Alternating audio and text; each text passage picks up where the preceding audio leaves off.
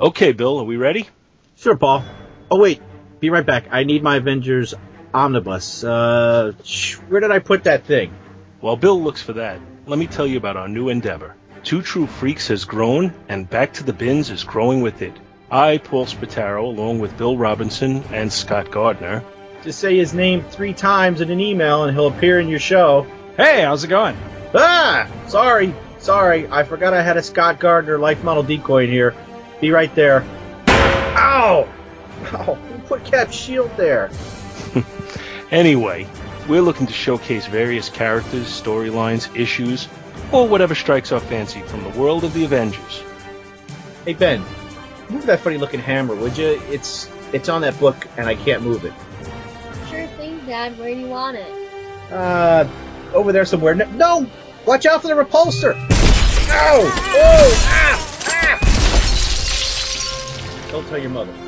We like to call it Avengers Spotlight. I thought it was going to be called Old Avengers Never Die, they just get reassembled and sent to another Earth. What? Too wordy? Who knows what we'll cover, and who might stop by. So join us for the Avengers Spotlight, where we'll look at Earth's greatest heroes and some of comics' greatest stories, such as the Korvac Saga, Acts of Vengeance, the Kree-Skrull War, and, oh, for the love of Christ, who the hell put the Celestial Madonna Saga on this list? Huh. I found a use for that life model decoy after all. Okay, found it. We ready? Hey, wait a minute. This is the Book of the Vishanti. Forget it. See you soon, everybody. My favorite Avengers are D-Man and Green Lantern. Say goodnight, Scott. Good night, Scott.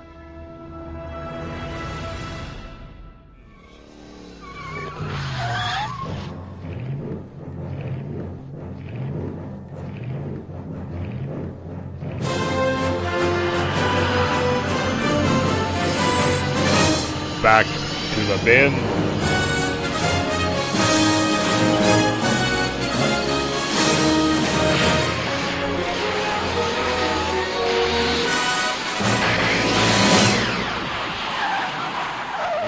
And we're back. Wow, Oh. Paul, it feels like I just spoke to you. Really? It feels like Yeah. it's been a long, long time. I know it has been for the listeners, but not for us. Through the magic of behind the scenes. The time-traveling wonder of Back to the Bins. Yes. So, we believe that this is somewhere. Oh, by the way, I am Bill Robinson, and this is my friend, Mr. Paul Spataro. Hello? And this is Back to the Bins, minus as usual. Oh, well, I shouldn't say that. Someone's biological clock is ticking. Well, I hate to bring it up because I know you got enough pressure on you already. But we agreed to get married as soon as you won your first case. Meanwhile, 10 years later, my niece, the daughter of my sister, is getting married. My biological clock is ticking like this. And the way this case is going, I ain't never getting married. Lisa, I don't need this. I swear to God, I do not need this right now, okay? I got a judge that's just aching to throw me in jail. An idiot who wants to fight me for $200. Slaughtered pigs. Giant loud whistles. I ain't slept in 5 days. I got no money, a dress code problem, and a little murder case, which in the balance holds the lives of 2 innocent kids. Not to mention your biological clock, my career, your life, our marriage, and let me see, what else can we pile on? Is there any more shit we could pile on to the top of the outcome of this case? Is it possible? Maybe it was a bad time to bring it up. And he couldn't be here with us. Someone talks about me getting old, and yet he needs his beauty sleep. I have to go to bed because I am on this new time schedule at work where I get up with the sun. Wah. So some of us aren't vampires like you and Chris there, Mr. Gardner. So we have no pity for you.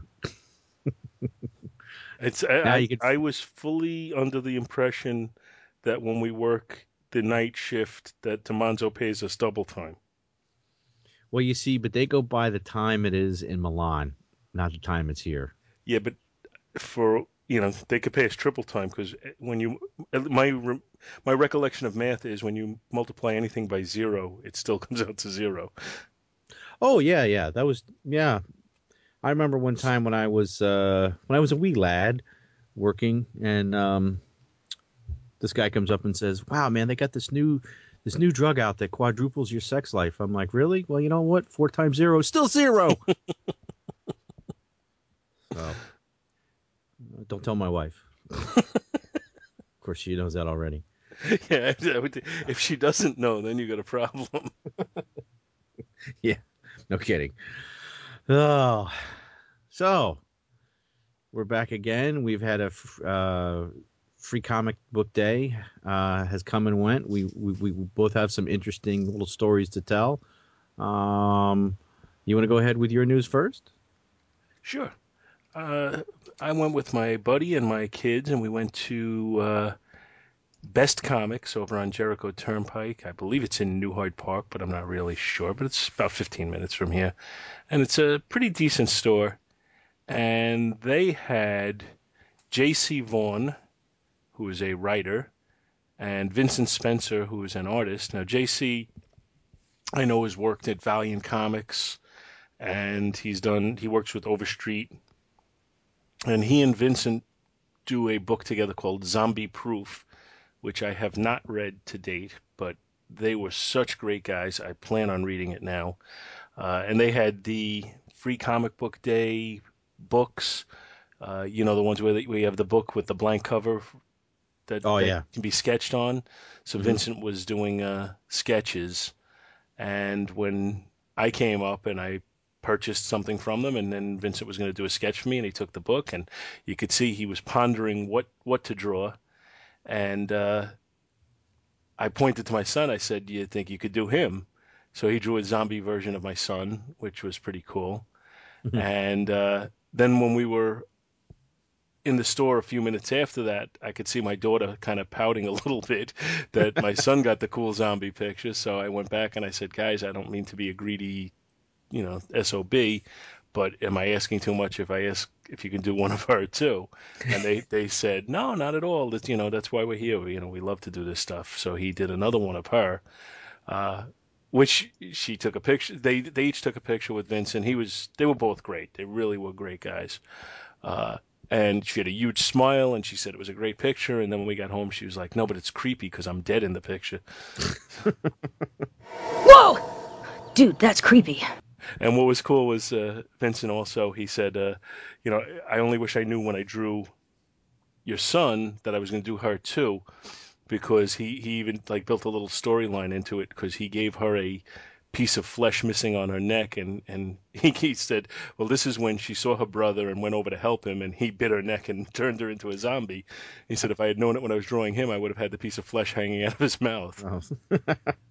So he came with a whole storyline for the two of them, and it was really cool. We really enjoyed it. How about you? How was your free comic book day? Oh, good. One thing I've been thinking of getting at my free comic book day, we had a lot of artists and writers and such there, is like a mini recorder. Do you have a mini recorder? I have one. I don't even know exactly where it is, but I don't think the quality is all that good on it. So I really need to get something better. Perhaps the listeners will donate to Two True Freaks to get us one. Ooh. Just a thought. Yeah. Well, at my free comic book day, we had it took place in the local shopping mall, which is about a mile from my house. I've gone to Yancey Street Comics for about 10 years now. I've actually helped them move. Every time they've moved the store, I usually help them. And now that my son's old enough, he helps them too. And this last time, they've been in the mall for about 2 or 3 years, and they moved across the mall about a year ago. And this free comic book day was one of the biggest. They made a small local newspaper. They had about 2,000 to 2,500 people came out, not all at once. And They had an array of guests. We had Billy Tucci. Woohoo! We stole him from you. Yeah, he's a Long Island guy, so I was really surprised to see him Man, he down was there. he. I know you saw the pictures that I put on Facebook, Hmm. and I put it in the Two True Freaks feed. But man, he had a lot of people. He was swarmed because he was doing small free sketches for kids. Unfortunately, we didn't have time to get in line and wait because my wife needed the car, and I had to get back with the car. Oh, so you didn't get a chance to talk to him? No, He's a pretty engaging guy. If Oh you yeah, ever get there a was chance. every time I swung by there was like 3 people deep. So, and I was trying to hit everything. We had a lot of people in costume, um, and some good news for Yancey Street Comics. Well, it might have been bad news because they were going to be kicked out of the space that they were in at the mall, but now they're getting moved over to a larger store, and they're going to now include gaming, late night gaming. They're located in the Gulfview Square Mall here in wonderful Port Richey, Florida, also known as God's Waiting Room. Although not much anymore because most of the patients have moved on. They've already had their ticket stamped. Yes, exactly. So if you happen to be in the Port Richey area and you'd like to visit Gulfview Square Mall, come on over.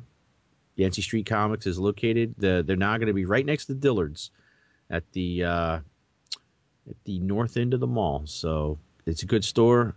The guy that runs it, he and I went to high school together. We've been friends for years. It's a good place to go. They also have an online site. I believe it's YanceyST.com or YanceySTComics.com. So check them out. And also at Free Comic Book Day, they had some good deals. I bought 2 more hardback editions of Walking Dead. So I now have all 8 of the Books of the Dead. I believe the 9th book is coming out soon. And the pre-warm-up sale to Free Comic Book Day, I got another omnibus. Ooh. I got the Fantastic Four John Byrne Volume 1 omnibus, $125. I got it for 75% off. Nice.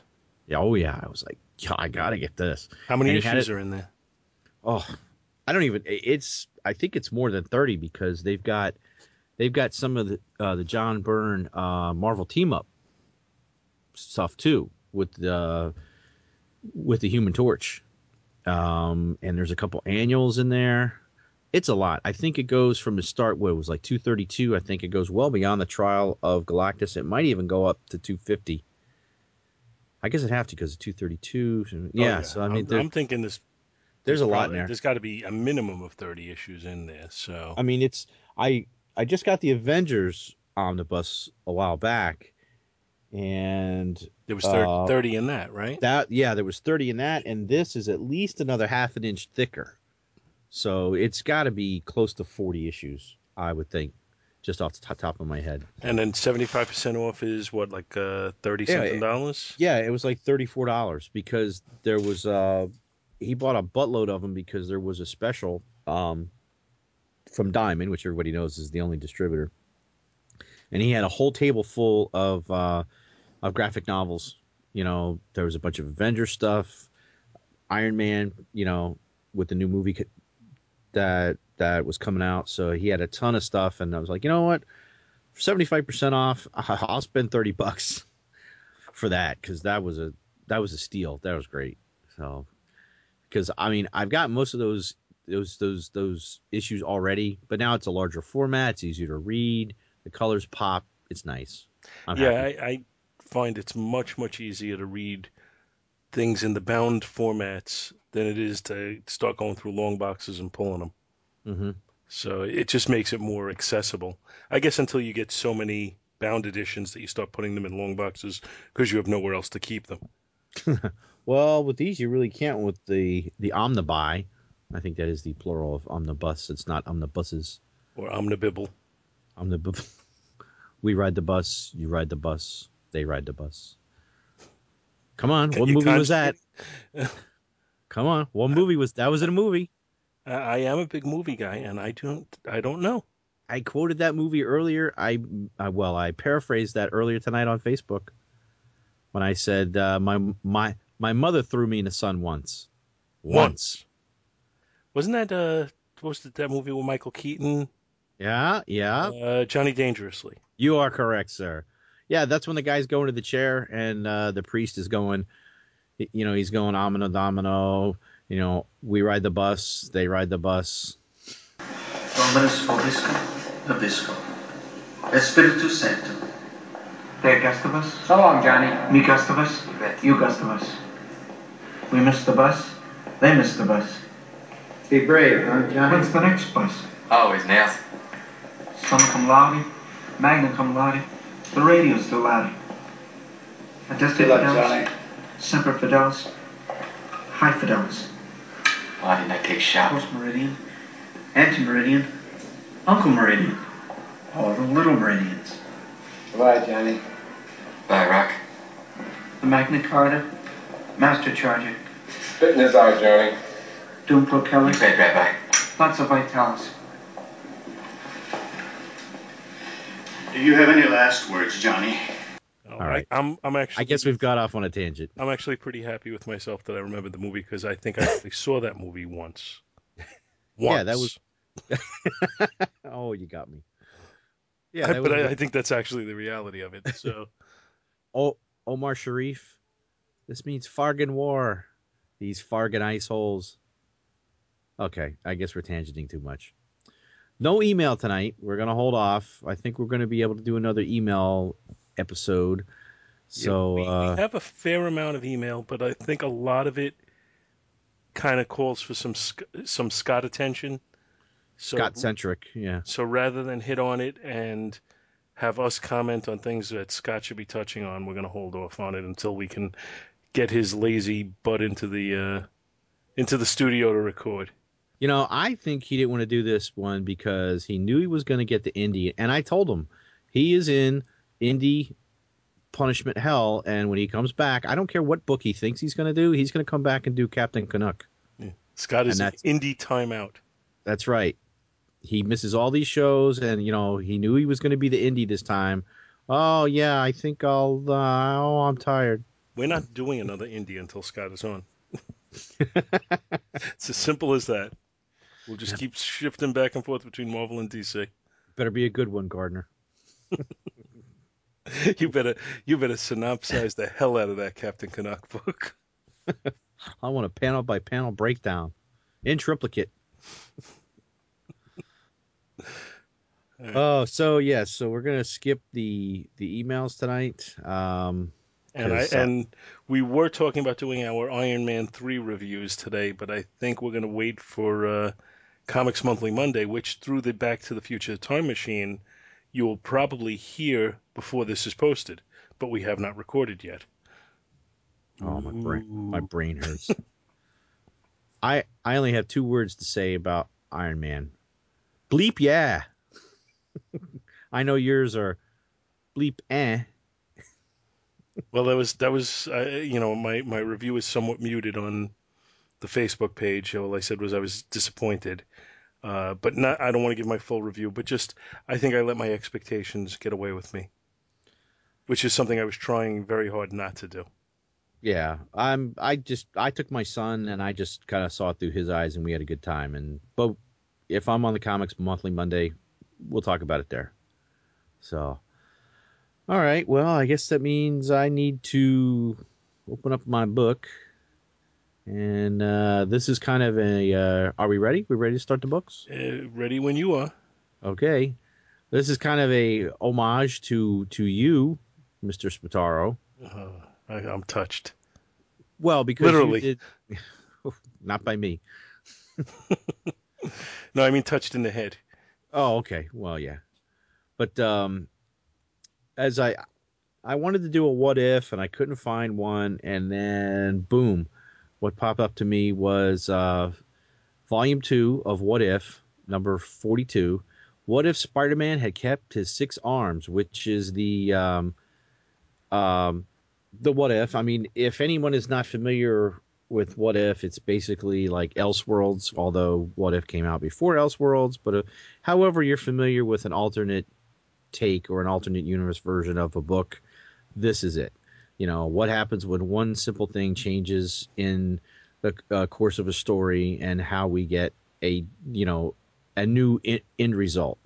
And basically, this is what if Spider-Man never lost his 4 extra arms, which was what Paul covered in Amazing. You covered in 2 different shows with Amazing Spider-Man 100 and 101, if I remember correctly. And 102 still on hold to be covered eventually. Right. So, but this won't spoil any of 102. I don't think not at all. It doesn't go that far, really, and because once it gets beyond a certain point, everything is really changed then. Poor friendly neighborhood Spider-Man.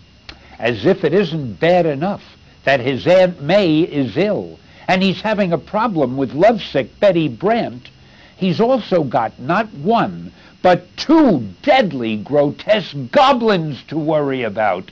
And even when we finally get to see the Green Goblin unmasked, if you think that's the end of old Webhead's troubles, think again, 'cause here comes the most horrible, horrific supervillain of all. So we have, like I said, Volume 2 of What If, number 42. Cover date is October of 1992. And this went for a whopping $125. Comic book stole $1.25. I miss those days. I do not know who is the cover artist on this. I didn't quite do all my homework. The credits are... It looks very similar to the art in the interior art, which is Kevin West. So I would say it's very possible that he did the cover as well. Yeah, and it's written by... Well, actually, the inside credits are kind of funny because it says, what if Michael Gallagher wrote it? What if Kevin West penciled it? What if Ian Aiken inked it? What if Ken Lopez lettered it? What if Tom Vincent colored it? What if Craig Anderson edited it? And what if Tom DeFalco slept through it? So, as always in a What If comic, we begin with the Watcher, which he's just creepy in his own way because, what is he watching when he's not watching the Marvel Universe? But we won't ask that question. Hey, Watcher, what are you doing? Well, I like to watch. Get out of here, man. You're creeping me out. He likes to watch, and he wears a toga with go-go boots. Add gold your own line. Gold lame gloves and go-go boots. With a big high-necked robe and a toga. And an amulet. That looks like an eye. Even better. And he's bald. What if the Watcher was Yul Brynner from the 10 Commandments? Yeah, there we go. Whoa! Dude, that's creepy. Anyway. So, quick recap of what happened in the original. Spider-Man was tired of... he was sick of being Spider-Man, and of course, like any good scientist does, he experiments on himself without any testing of laboratory animals or small mice, and decides to remove his powers with a formula, and poof, he grows himself an extra 4 arms. Whoops. So, where the story picks up is he already has his 4 arms, and we cut to that mysterious freighter that was off the coast, with people screaming on board, and we have Morbius, the living vampire, on board, just going through everybody, killing everybody. His bloodlust is driven him crazy, and he dives off the ship to swim to shore. And on the way, a bunch of sharks, not from West Side Story. Boy like that. Bite your neck. I like to be in the water, sharks. All the sharks are gonna bite me now.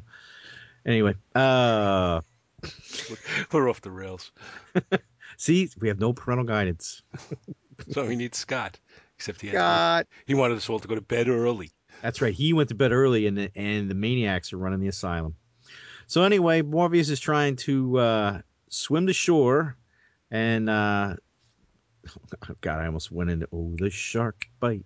Hey, the teeth, yeah, and he's got pearly whites. Shark like that, swallow you whole.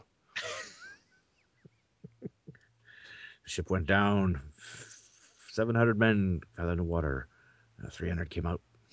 Sometimes shark go away. Sometimes it won't. We're going to need a bigger boat. All right. But Morbius dies like a biatch. Oh, yeah. Well, I don't know. Well, yeah, okay. He takes out the one shark. Oh, hey, oh, yeah. What kind of shark bite is? Did the shark bite him or did the shark ram him? Conk. And Morbius goes, "Who dares?" He spins and he cracks the jaw. He cracks the smooth move. Takes the shark's mouth, cracks it open, pours more blood into the water. That attracts even more sharks. And they just have the Morbius buffet. And the only thing is left is his little scraps of clothing that wash upon the shore. And as we see the six-armed Peter Parker walking on the beach with the Incredible Hulk sad walking away man music playing. The cure is so close. I can almost feel it. But where? So, because Morbius didn't bother to take a shower before he jumped in the water and killed all the sharks, and then they ate him. Well, he killed the one shark, and then the rest of the sharks ate him. Now, Peter will not be able to get the cure to lose his arms. So, like any good former college student, he goes to his previous professor, who is the Lizard. Well, Curt Connors. And, nothing like... really putting a guy under pressure that shouldn't be under pressure because, I don't know, he tends to transform into a raging lizard that's a killer. So, let's just really put him under pressure and then try to calm him down. Well, too late. So Connors turns into the Lizard. And basically, through Fighting McFightenstein, copyright Andrew Leyland, is it 2011? I can never remember. They come to fisticuffs. Spidey webs him up. Connors comes out of it after Spider-Man is able to whip up the antidote with his 6 arms, shoves it, and I guess having 6 arms can be handy because he can pry open a lizard's mouth and shove the antidote down his throat pretty easily, having the extra hands. So he changes back, and basically Connors says, "Look, I'm sorry, I can't do anything else for you. You're going to have to go to the world's leading expert on mutations, Professor Charles Xavier." So Spider-Man heads off to the upstate mansion in New York, probably up where by, well, no, you don't live in upstate New York. You live out. No, so... but they're in Westchester, so, just hop over the Throgs Neck Bridge and you're pretty much there. Oh. So he's going on the grounds, runs into the Beast, who gives him a baseball reference, calling him Shoeless Joe. I don't know how many people would get that. I only got that from watching Kevin Costner's movie, Field of Dreams. Exactly. Well, it's a recent reference though, because he was around in 1919. Well, that's reference for you and Stan Lee, but well, we often talk about it when we're having dialysis together. This is Stan Lee's front door. We were on Stan Lee's curb, then we were on Stan Lee's walk, and now we're at Stan Lee's front door. Yep. Oh, Lord, you just rang Stan Lee's doorbell. It's Stan Lee's house. We're about to go in and have milk and cookies with Stan Lee. Okay, sweetie, I don't know if we're going to have cookies or he's just going to say hi or really what's going to happen, so just let me talk and... Yeah. Are you Stan Lee? Oh, damn. Hi, I'm Penny. This is my friend Sheldon. We're not friends at the moment. Depends on how this goes. Right. Anyway, Sheldon here is a huge fan of yours, and he was supposed to meet you the other day at the comic book store, but he kind of ended up in jail. I see. And you thought you'd just come over to my house uninvited? You said we were invited. Oh, no. I said I'm inviting you to come with me to Stan Lee's house. You know, you fanboys are unbelievable. Do you think you can just ring my doorbell anytime you want? I mean, why don't you just come on in and watch the Lakers game with me? Well, I'm not much of a sports fan, but thank you. doesn't really understand sarcasm. Well, I'll give him something he'll understand. Joni, call the police! Nice to meet you.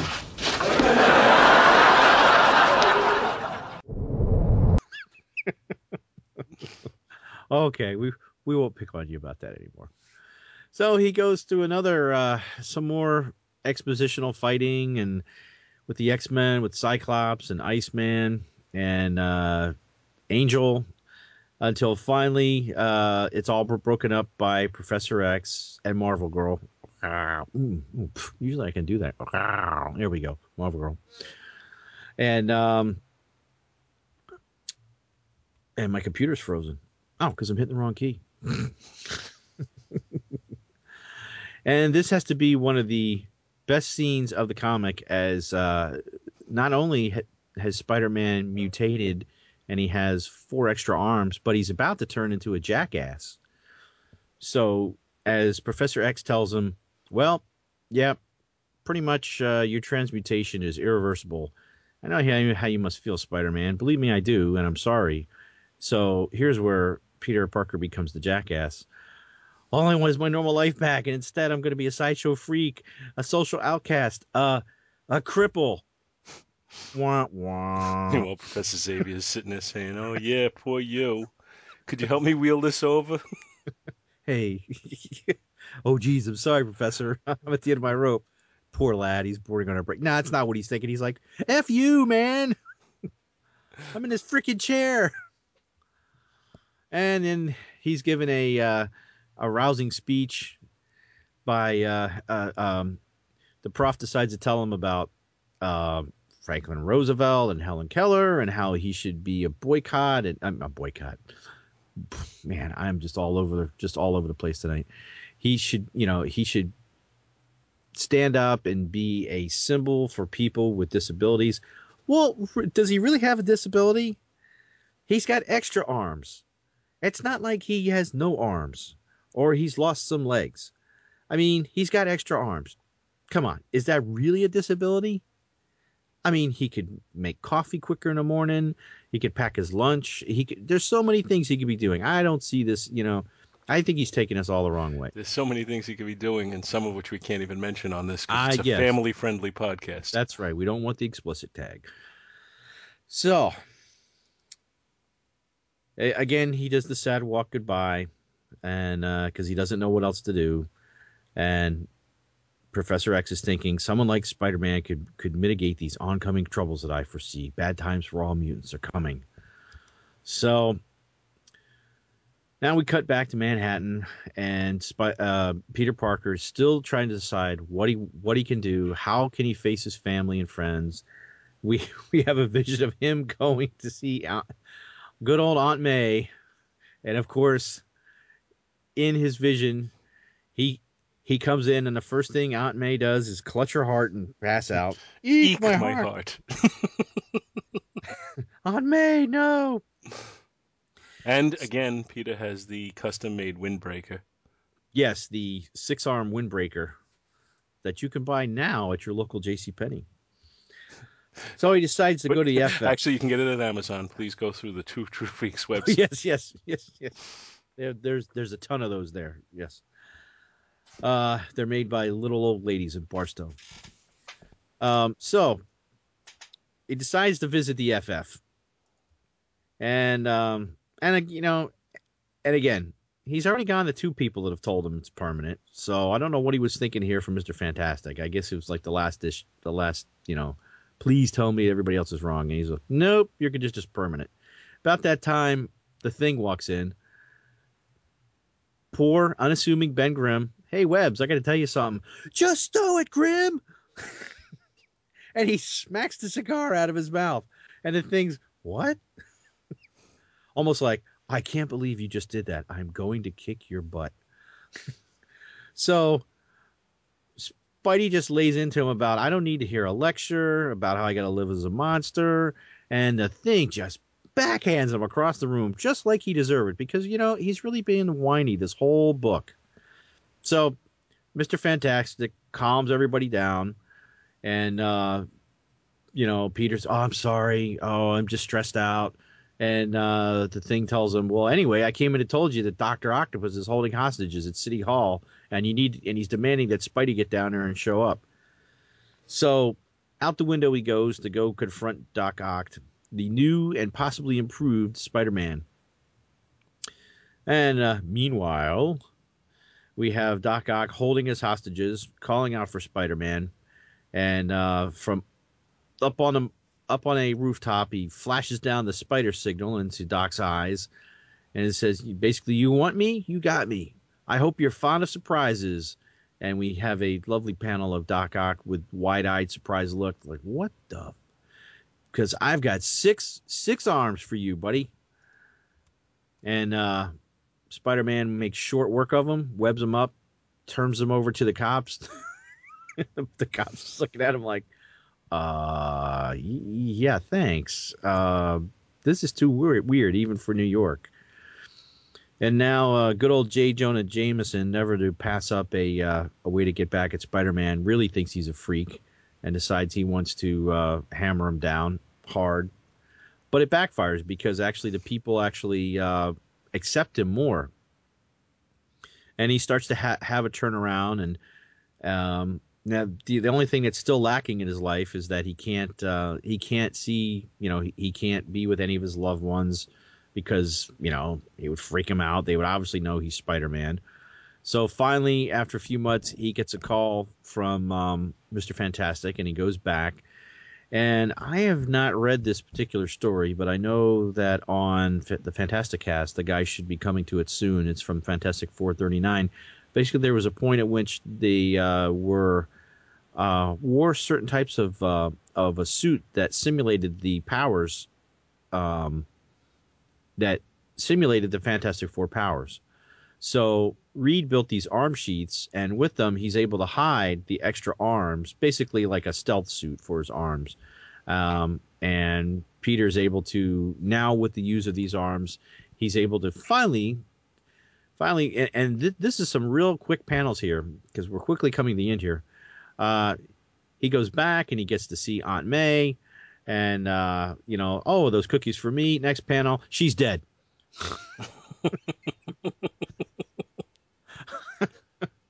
Oh, Peter, it makes me so glad to have you back in town, just like old times.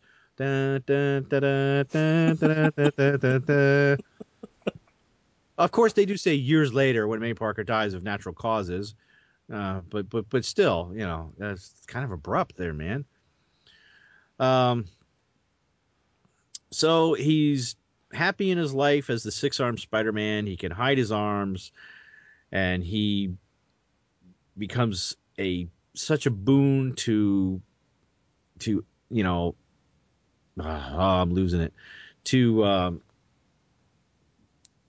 how things play out with the cosmic and the cosmopolitan, not the drink, but the city. And we see that he goes on and he helps defeat Thanos, and they talk about Secret Wars, and he, that he gained the costume, and then it goes to Venom, and so on. It says that he faces Mephisto, takes on the Green Goblin. These are and he's able to prevent the death of Gwen Stacy, which is almost like a small afternote that you almost barely miss. So basically, in this iteration of What If, Peter Parker's life actually turned out better for having the arms than if he hadn't had them, which is sometimes for a What If is usually not always. I mean, this is usually not always the case. Usually there's some dark twist, or, everything went to hell in a handbasket. But here things turned out pretty well. And on the last final panel, we have the Watcher looking over. Peter did become a symbol. That was the word I was looking for earlier. A symbol to people who are handicapped, although I still argue he's not handicapped.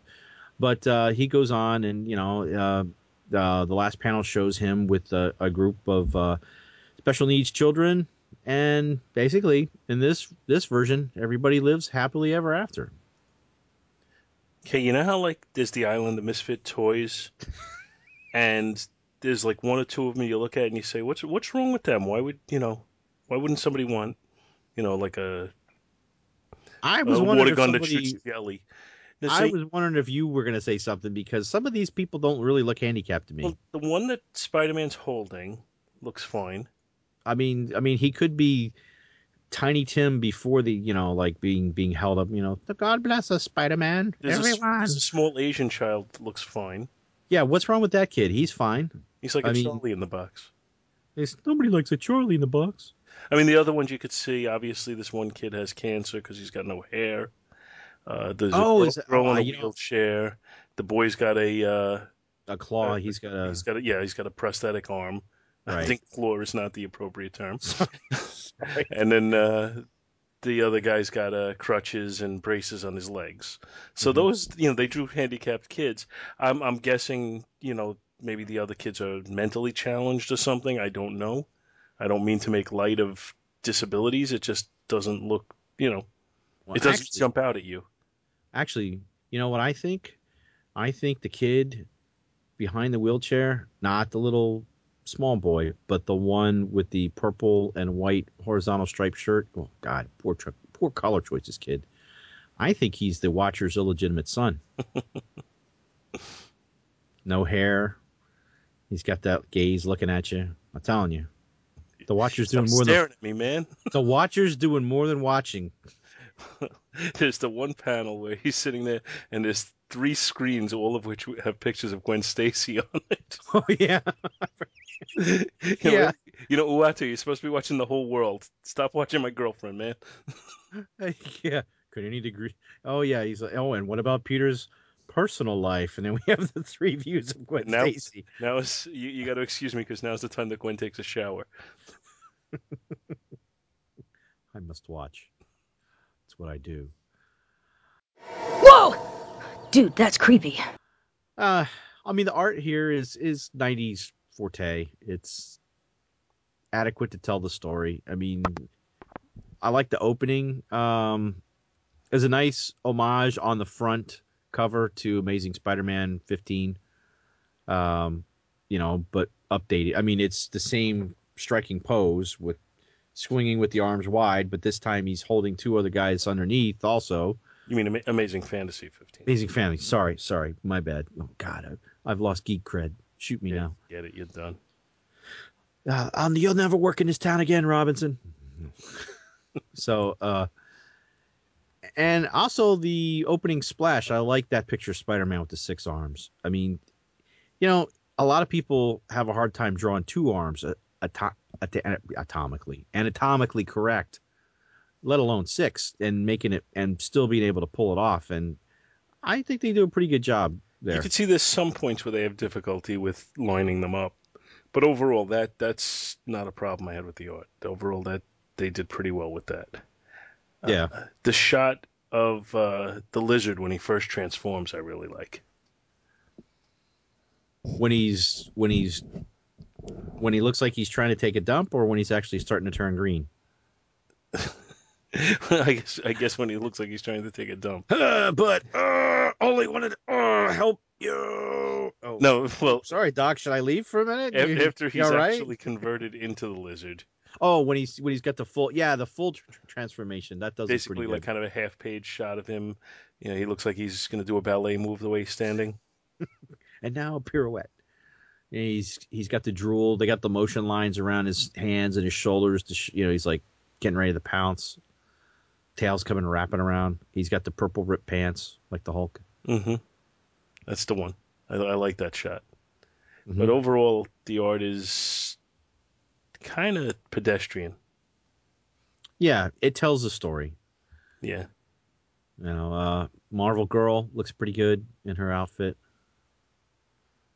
The little green outfit there. And she's just in the one shot. Yeah. It's just like, that is the only shot of her in the whole book. Well, it's, You would think she'd be on one of the Watcher's screens. Then we have the ghostly image of Franklin Roosevelt and Helen Keller floating above Professor X's head. Looks like a very happy Franklin Roosevelt. Yeah. Yep. Helen Keller, I couldn't tell you what Helen Keller actually looked like. So she looks a little morose in that picture, but she looks kind of like Susan B. Anthony. Wait, let me pull out $1. Oh yeah, no, like I have one. Like I have $1. Yeah. Some guy in a wig on it. I don't know what you're talking about. And of course we have the Aunt May, but she's holding her heart, but I think she's getting ready to slug him too. She's got her fist cocked up, like wham, like she's gonna just deck him. Hey, eek my heart, poof. As soon as he went and saw her anyway, she died. What's the difference? Yeah, cookies. The thing with the cigar in his mouth. The thing to me, it's kind of big enough. No, it looks kind of wonky. It's like his legs are not proportioned to his chest. Like his chest should be bigger. I mean, you know what I'm saying? I mean, his thighs are massive, and his arms look like they could be a little smaller. I mean, they should be larger, and his chest doesn't look right. I mean, his face looks pretty good. He's got the cigar. He's got that surprised look when Spider-Man hits the cigar out of his mouth. Poof. So, yeah. Overall, I kind of thought, it was okay. I don't know. I think there's a reason these what-if stories usually have unhappy endings. It just seems like they tried so hard to make it inspirational that it almost seems like it should be, like one of these issues that they give away free and it's sponsored by, Special Olympics or something like that. Yeah. Like it's a message issue. It's a very special what if. Yeah, this would be around the time frame. Isn't this about the time frame of Hero?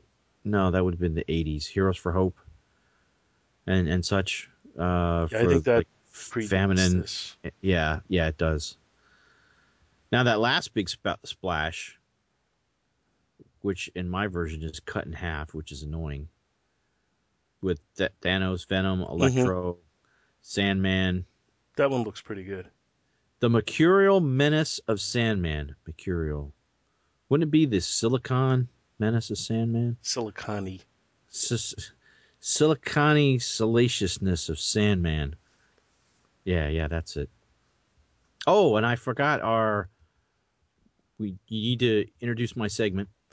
And now, ladies and gentlemen, it's time for another episode of Real Life with Dr. Bill Robinson. Greetings, fellow listeners. So, one time when I was in the Navy, we were doing a man overboard drill.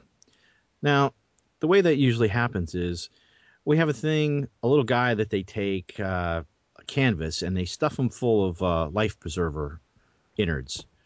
It's called KPOC. They stuff this little canvas man that's painted red, and they call him Oscar because it's an Oscar drill. So they throw Oscar overboard.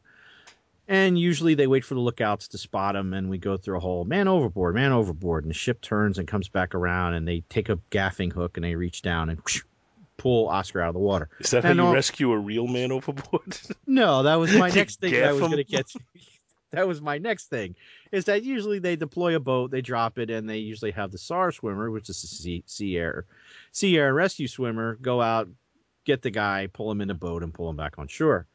So we're out there and we're watching the thing, and they're pulling around to come up to pick up Oscar, and all of a sudden we see Oscar disappear. I'm like, what happened? And then he surfaces again, and then we see him roll over and he disappears again. He was being attacked by sharks. Just like Morbius. So when I was reading this, that was all I could think of was poor Oscar out there floating in we actually lost him because they ripped him to pieces and all the pieces floated away and they couldn't, the U.S. Navy couldn't put Oscar together again. He just got tore up and he was gone.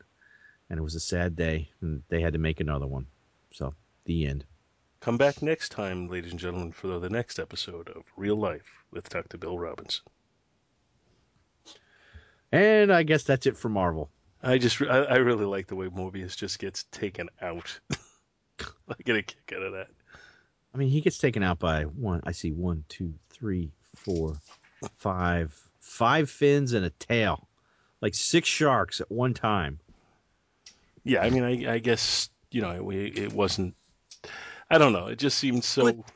But why did they attack him? I mean, he's a vampire. Does he bleed? Well, they said his blood-soaked clothing stained the water, and the scent was picked up by another equally vicious predator. The most fearsome. feared. Look at the picture where it says the most feared denizen of the deep. The shark looks like he's saying, "Hey, what's going on over here?" It's kind of like a dopey looking shark. Looks like Jabberjaws. Hey, it's Morbius, guys.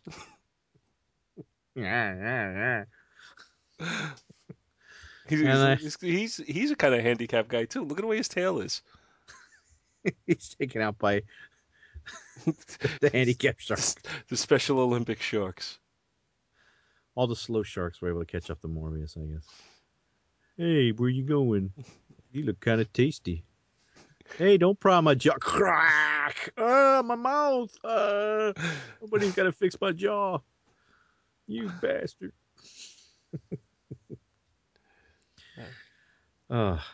So on to the DC.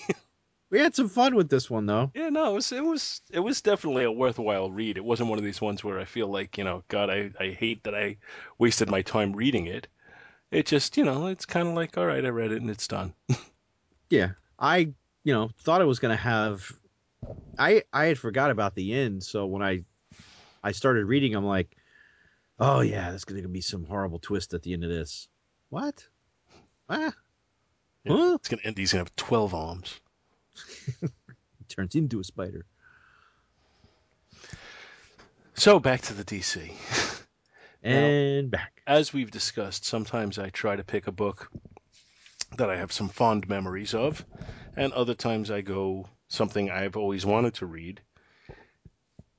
And this time I went truly random. I just said, let me just pick a book that I've never read before, but not with any kind of, thought process as to which book. And I grabbed New Titans number 97 from May of 1993. Here come the Teen Titans, a quartet of towering talent. Kid Flash, whose speed defies the eye to follow. Wonder Girl, swift and powerful super lass. Speedy, whose fantastic arrows perform awesome feats. Aqualad, bold and daring marine marvel. Fabulous foursome for right against might. The Teen Titans.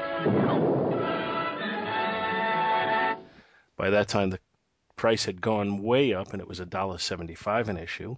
Scandalous. The cover is by Tom Grummett and inked by Al Vey. I think it's a pretty cool cover. It's got a mulleted changeling. He's center stage carrying some type of device, and he's running from some mechanical tentacles, lasers, some type of atomic fire. And the cover tells us, to save Cyborg's soul, Changeling must sell his own. And the title of our story is An Unholy Pact. It's actually, my note says it's written by Tom Grummett. Is that accurate? I think I actually accidentally wrote Tom Grummett twice. It's written by Marv Wolfman. Yeah, I was going to say, inside it says Marv Wolfman. It's penciled by Tom Grummett. It's inked by Al Vey, lettered by John Costanza, and colored by Adrian Roy.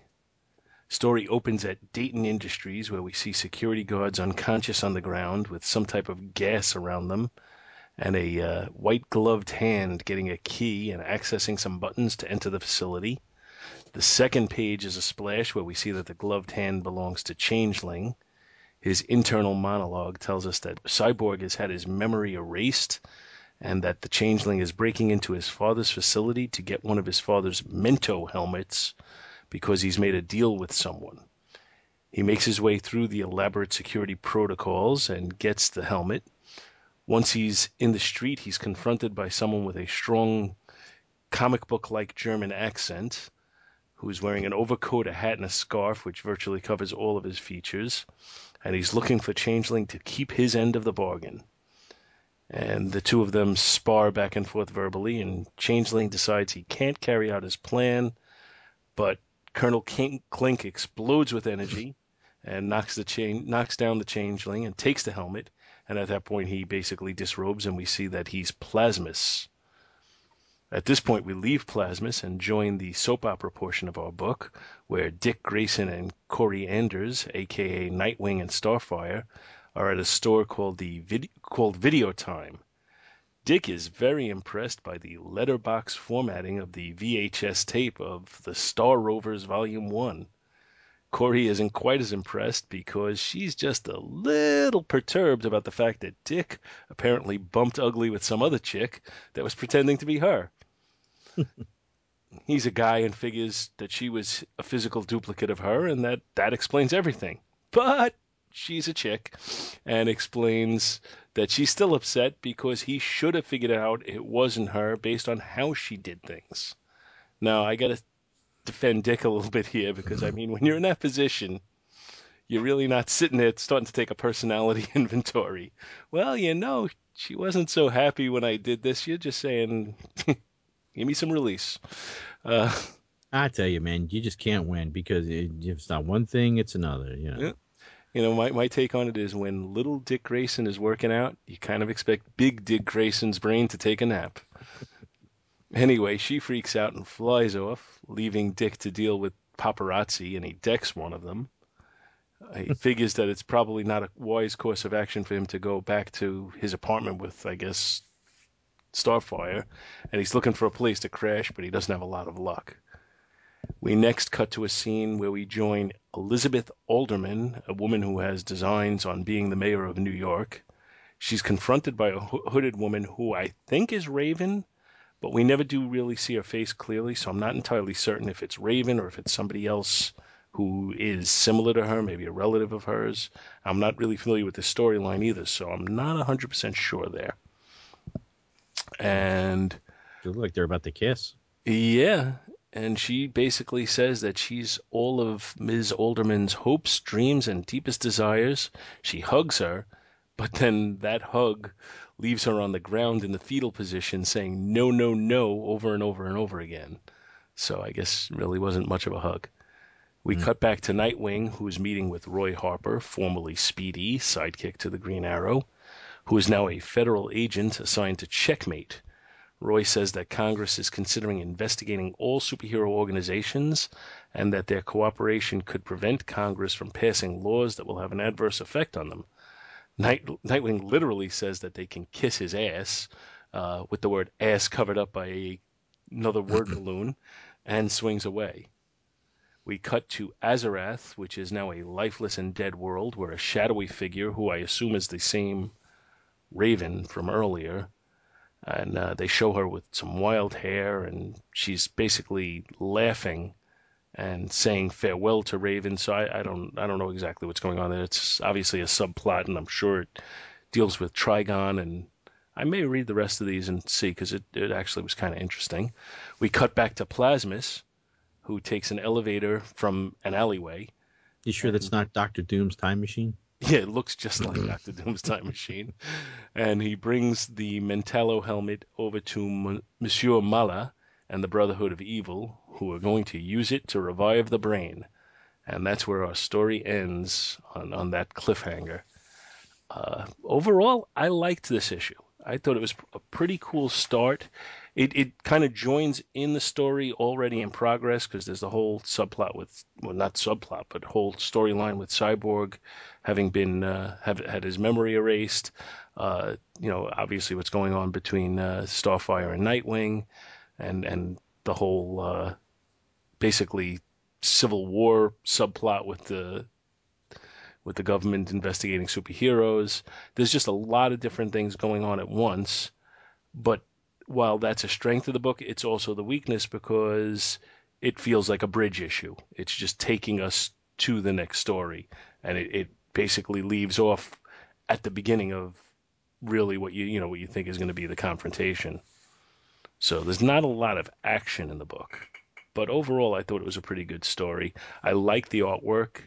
Tom Grummett's just a good artist. I think a lot of this looks to me like he was channeling the George Perez Teen Titans. Yeah.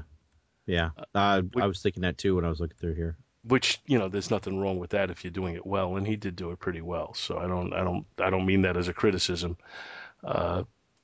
especially with the full page spread of plasmas. Yeah, I think that's a great shot. Mm-hmm. The only thing about that shot I don't like is the hand where he's holding the Mentallo helmet. It doesn't look like he's actually got a grip on the helmet in any way. So it's just kind of like the helmet's floating on his fingertips. But other than that, I think it's a pretty cool shot. He looks menacing. The little wisps of smoke coming off of him do create the image of heat. I get a kick out of his German accent throughout. Schnell, give it to me. You gave your word. Give, yes. Ja, that is mine, Jungling. Schnell, give it to me. I know nothing, I see nothing, and I say nothing. If only it had been Arnold Schwarzenegger. Actually, he looks like the Thing. Back in the days of the trench coat and the hat. I'd never thought of the Arnold Schwarzenegger thing. I kind of like that. Idiot. You do not play games with the Brotherhood of Evil. Because, my man, there is no ulterior motive here. He wishes only to save his own life. See, I saw him as German, but perhaps he's Austrian. Arnold Schwarzenegger could play plasmas. Yeah. We're going to go to my brother, the Akinator. Oh, yeah, then you idiot, you don't play games with the brother, not unless you wish to be burned. Hasta la vista, baby. Check out the hair on Starfire, too. I mean, George Perez did the same thing, but she's got one huge head of hair. Oh, yeah. Speaking of Changeling and, hair, don't worry, I'm going somewhere with this. When I went to Free Comic Book Day, there was a guy who had a Changeling outfit. Did he have the mullet? He had a big fro. He had a big green fro, and he was painted green. Arms, face, any exposed skin was green. I'm like, what the? It's like nice outfit. I mean, he looked like Changeling. It was an awesome outfit. That is pretty cool. But it's I guess it's a sign of the times that Changeling and Dick Grayson both have mullets. Oh yes, this was the '90s. Superman had the mullet by now, didn't he? Although some argue that he did not have a mullet, he just had long hair. There is that argument out there. I think the hair in the front wasn't all that long, so if it's shorter in the front, long in the back, I believe that's definition of mullet. So. And let's see, Mayor Elizabeth Alderman, we know wears garters. Yes. On page 16. She wears garters. She's got a like the washboard abs. Mm-hmm. And high heels. She's got grayish hair, but she's kind of hot. Yeah, let's keep this a family show. Except when she's in the fetal position, because she looks like she's just been through something that she should not be through. That's not real sexy there. No. I'm not even gonna try to count the no's. Yeah, she was not happy. And I guess Dick Grayson doesn't know the term subtlety. Speedy! As he's diving onto the rooftop. Yeah. I mean, they really? kind of like screaming it, Speedy! And it's in red and it's exclamation point. Really? You couldn't keep that a little quieter. Oh, and he says, please don't call me Speedy. These days, those days are long over with. I'm Agent Harper now. Now that you've blown my cover, jackass. Well, he's been through everything because he was a drug addict, right? Was he in the Neil Adams, Denny O'Neil, Green Lantern, Green Arrow? When he had a heroin addiction? Was he a convicted felon? How do you get a job as a federal agent? Yeah, that's what I'm wondering. I don't know if he was. Well, the crisis took care of that, I guess. I guess so. And then, he went through not that long ago where he lost an arm, and then I think he had a relapse into drugs, and I don't know. Now, I was listening to some other podcasts recently. Scandalous. I was listening to just one of the guys with Sean Engel, and he had Thomas DJ on there.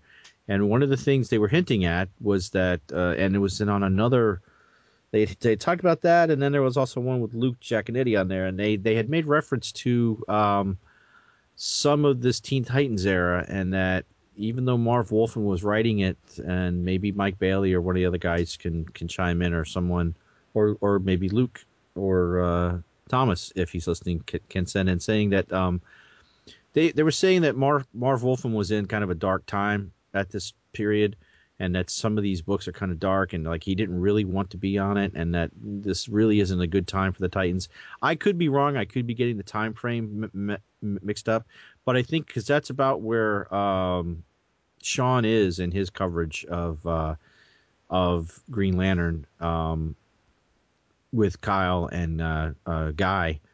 So I'm not sure if this is the era. I think this is the era that they were talking about. I mean, now we're looking at one book, beginning of a storyline. So, maybe there's things going on here that we don't see. Maybe if we read more of it, we would know exactly what they're talking about. But, I mean, for this issue standalone, I mean, the art's good. It seems to be an interesting storyline. It's the return of an old foe. I know I've got a lot of the early Marv Wolfman, George Perez, Teen Titans books, which, that artwork is awesome. I love those books. I think it holds up, too. Yeah. Did you get that graphic novel that came out? I got it. I haven't read it yet. Games? Yes. I have not read it yet, but I have it, and I keep saying I'm going to sit down and read it, and I just keep... It's on the pile of, with so many other things that I want to read. I got that, and then I got called away to work. This is when I still worked for Simplex Grinnell. I got called away, and I had to go up to Madison Square Garden to work on the fire alarm system there. This was not last October, but like the October before. And they called for people all around the country to come up there and work just for a weekend. To work like 12-hour shifts on like a Friday, Saturday, and a Sunday. To fly to New York, and I took the Games graphic novel with me. That's where that all, So that was my reading material when I was stuck in a hotel, in the Pennsylvania hotel across the street from Madison Square Garden. But it was pretty cool to work in there. It was neat. Yeah, I've been to many. Well, I mean, we're talking 35 years ago. But me and my buddies were at many a Comic-Con in the hotel across the street from Madison Square Garden. And until last year, the Mike Carbo show was across from the garden, and my son and I went to that. Cool.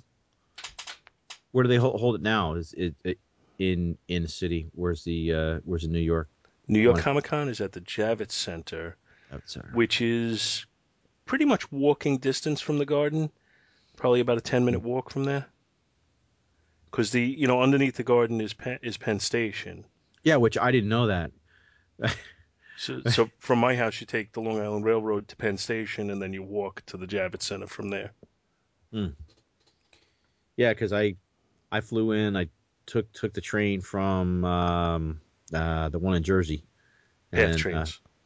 That also goes to Penn Station. And boom, I was like, okay, so where's Madison Square Garden? Oh, it's above me. Okay, where's my hotel? Go up those stairs, and you're there. Yeah. I was like, I walked out. Oh, neat. I mean, I had been to New York before. I just hadn't been in that area, so that was pretty awesome. And then we're getting out. Now we're tangenting again.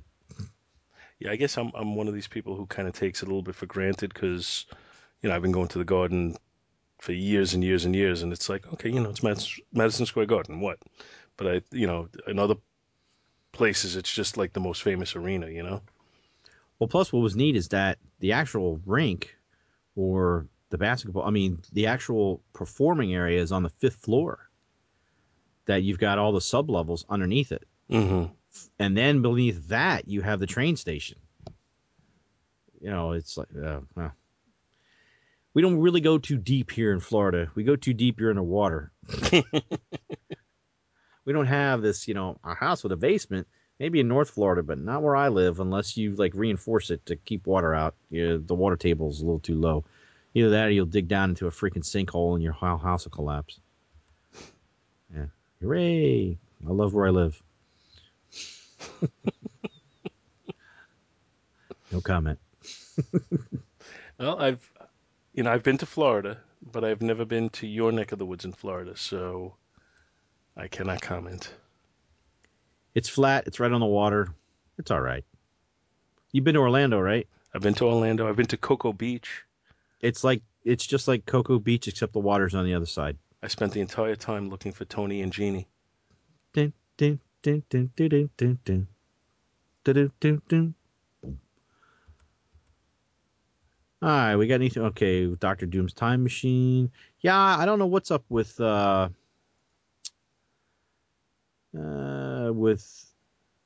or if that is Raven. Yeah, I'm not sure about I the have no storyline. knowledge. I don't know if it's kind of like Raven being tempted by the dark side or if it's Raven's sister. You know what I mean? I'm not sure.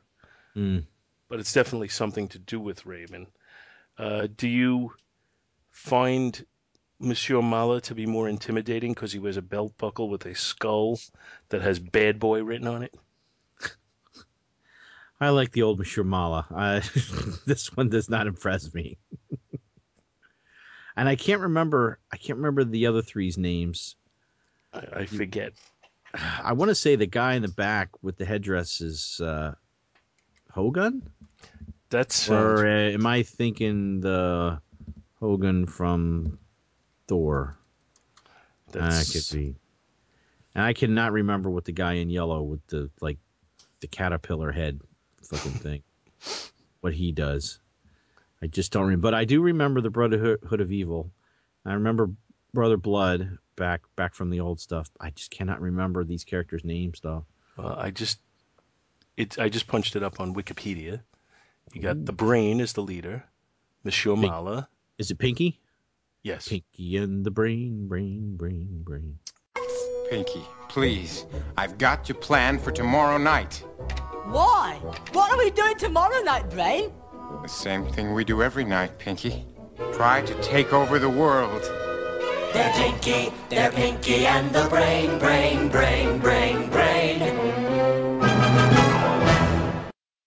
There's Gemini. I'm not sure who that is. Warp.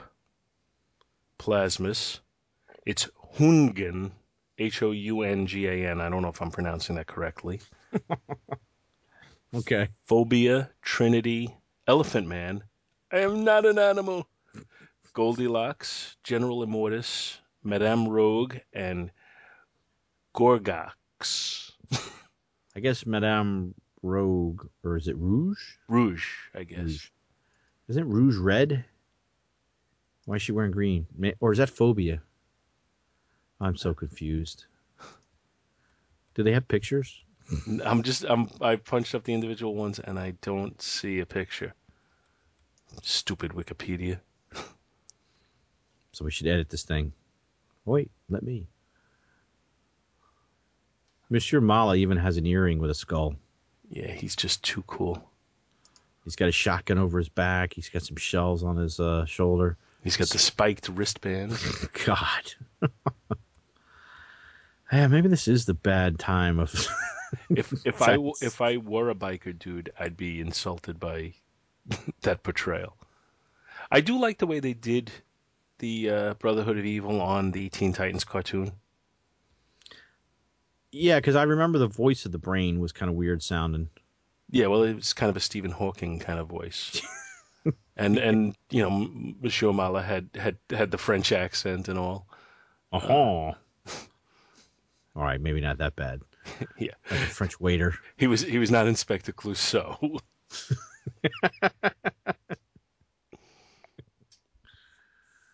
He's a monkey. I am a monkey. Is not my dog. That is not my dog. Actually, yeah, he didn't even say that. Was it the one? Oh no, that was it. Yeah. Tangent. Video time. Videos. What's a video? What is? Oh, the video store. Yeah, VHS tapes. Woohoo! Well, DVDs came in, became popular around 98. So this is about 5 years before that. He does mention Laserdisc, though. So the two people that are looking at Coriander obviously they're staring at her hair. Well, there's Uatu. Uatu? The Watcher. The Watcher. Where's he at? I don't see him. He's a perv. He's probably got her on a TV screen right now. Oh, I got to go to the Coriander channel. Gwen Stacy's done in the shower. Hey, that's DC. You can't look at it. I can look at alternate universes. Go away. Go where? I'll keep watching you. Whoa! Dude, that's creepy. So in the background, we have the two people, both the man and the woman are looking at her. So I don't know if the woman is with the guy looking at, saying, hey, what are you looking at? Or if they're both looking at her. I mean, she's wearing a black miniskirt and a white top. A white tank top. A white tank top, and she's got orange skin. I guess I'd probably have to stare too. And, I mean, they are famous. Even if Dick's secret identity isn't known, he's still, the ward of millionaire playboy Bruce Wayne. So, And she's a chick with orange skin, green eyes, and... Yeah, I don't think she actually had a secret identity. Yeah. I haven't read much of the New 52, so I'm not quite sure what's been done, although I've heard rumor. Yeah, I had read the first issue of, what was it, Red Hood and the Outlaws or something like that, and they basically make her into basically a sex machine. Yeah, but she was kind of like that before, but it was an innocence about it. I mean, she wasn't an out-and-out tramp, from what I remember. I mean, she wasn't. Is that a question? Well, I mean... No, it's saying past tense. Okay, yeah, apparently she is now. Yeah, that's what I'm saying. In the good old days, she had an innocence about her. She was a good kid, a little misguided, a little... She didn't have a lot of inhibitions, let's just say it that way. But she wasn't out and out, hey, baby, let's go. She wasn't aggressive. Right. Exactly. From what I remember. I think in the in the current day and age, she is. Mm. Along with Catwoman, apparently, too. Yes. Oh, well. What are you going to do? Turn myself green and become the Changeling. Of course, probably the only animal I'd turn into would be a hippo. All right, see you next week, everyone. Good night, everyone. We're out of here.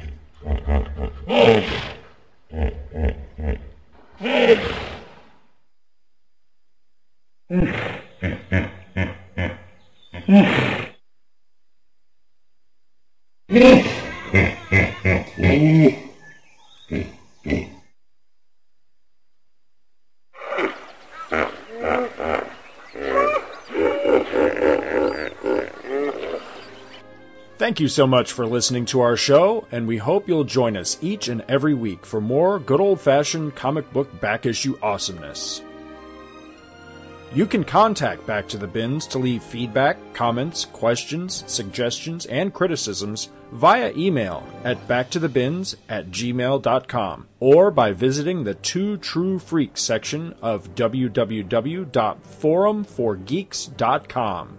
Back to the Bins is produced in association with the Two True Freaks podcast, which you may find at www.twotruefreaks.libsyn.com and is a registered trademark of DiManzo Corps of Milan, Italy. All rights reserved. Back to the Bins is a proud member of both the League of Comic Book Podcasts, which you may find at comicbooknoise.com/league, and also the Comics Podcast Network, which you may find at comicspodcasts.com.